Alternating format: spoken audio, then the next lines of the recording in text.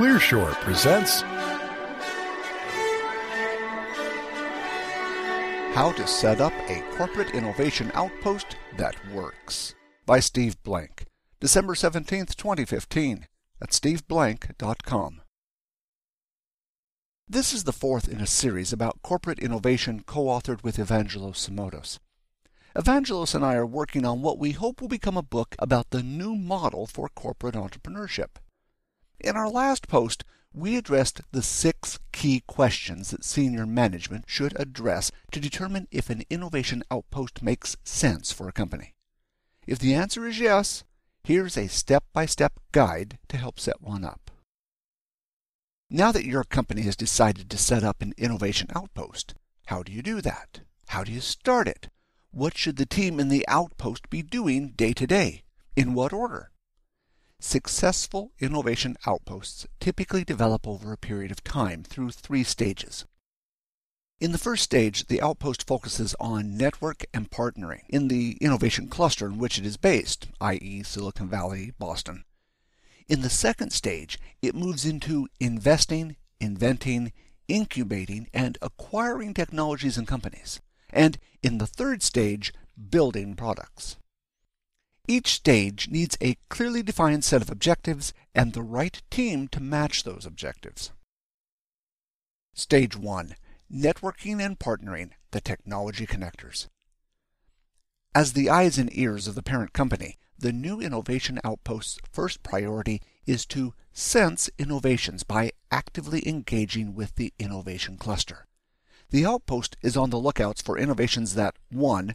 Could become threats that could lead to the disruption of the corporate parent, 2.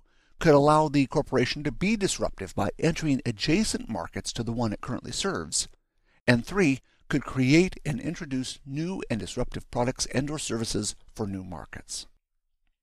To make this happen, the outpost's first employees must be technology connectors, people who understand the parent corporation's strategy and can execute it tactically. The technology connectors need to start with a deep understanding of the 1 or 2 big strategic problems the company wants the outpost to solve. For example, BASF wanted to keep pace with university R&D in inorganic materials and biosciences. And innovation areas the corporation is interested in. For example, the Silicon Valley outposts of automakers like Mercedes and BMW and automotive parts suppliers like Delphi are focused on keeping pace with self-driving car technology. These priorities have been identified by early planning work at the senior management level. See the previous post. Next, tactically, the outpost needs to engage with the innovation cluster to figure out how connecting the corporation to specific resources can solve the 1 or 2 problems and/or provide the data in the areas the corporation needs. This means the outpost needs to identify and connect with investors, academics, consultants, and incubators, and startups, entrepreneurs, and management teams. And take what it learns and regularly update the corporate engineering, strategy, VC groups, and business unit heads on technology and market shifts. In addition to getting plugged into the ecosystem's network, the first role of the outpost is to partner. These partnerships may take the form of proof-of-concept projects with startups, getting to know VC firms and their portfolios, and familiarizing themselves with university groups doing research in the established strategic problems. It may invest in a few startups in this stage, but that's not the goal. For example, one of the big strategic problems a corporation may want its outpost to solve is to connect the company to the leading PhD and faculty in specific departments at Stanford and Berkeley. A Stage 1 outpost could partner with universities to set up a postdoc center focusing on the strategic problem. It's important to establish the ground rules for these partnerships, recognizing that working with startups requires two-way value exchange. Companies and their outposts must be willing to share their knowledge, data, and technology with startups and introduce them to their networks.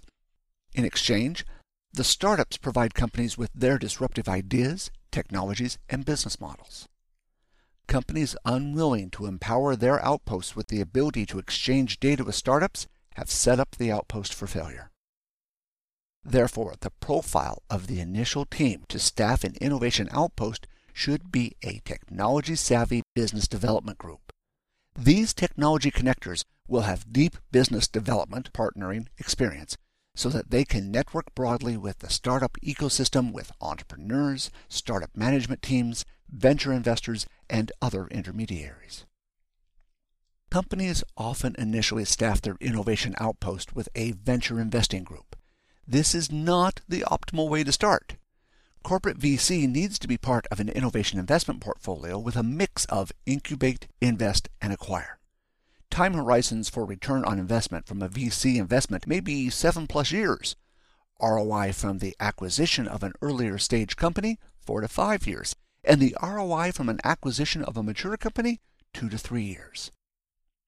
Until a company has enough data from its Stage 1 Innovation Outpost, starting an Innovation Outpost with corporate VC often results in ready, fire, aim. Finally, it is essential that all the Outpost team members are well respected and networked within the corporation so that their recommendations can be heard and adopted by the CEO, board, and business unit BU executives. There's nothing more wasteful than having an Innovation Outpost reporting on disruption headed for the company's core business, autonomous vehicles, machine learning, virtual reality, cloud, Internet of Things, et al., when no one at headquarters wants to listen.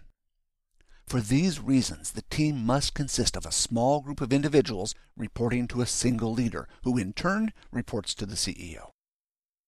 After its initial success in sensing the innovation cluster and partnering, the Outpost team has to assess how to respond to these threats and opportunities. Should the corporation invest, invent, incubate, or acquire? The answer to this question sets up the Outpost for Stage 2 of its growth. Stage 2. Investing, inventing, incubating, acquiring, adding VCs and acquirers. In Stage 1, the Innovation Outpost was essentially an early warning, an innovation identification vehicle for the company. For the majority of corporations, having this stage may be sufficient to solve the 1 or 2 big strategic problems they've identified. However, the company may decide to expand the responsibilities of the Innovation Outpost to invest, invent, incubate, acquire, or partner. In Stage 2, the corporation adds venture capital and/or mergers and acquisition teams to provide these functions. Examples of Stage 2 outposts include BMW's Silicon Valley Development Group, working on self-driving vehicle technologies, while their venture group has been making investments in companies like ChargePoint and Natto. And Qualcomm, which invests around robotics and incubates in collaboration with Techstars.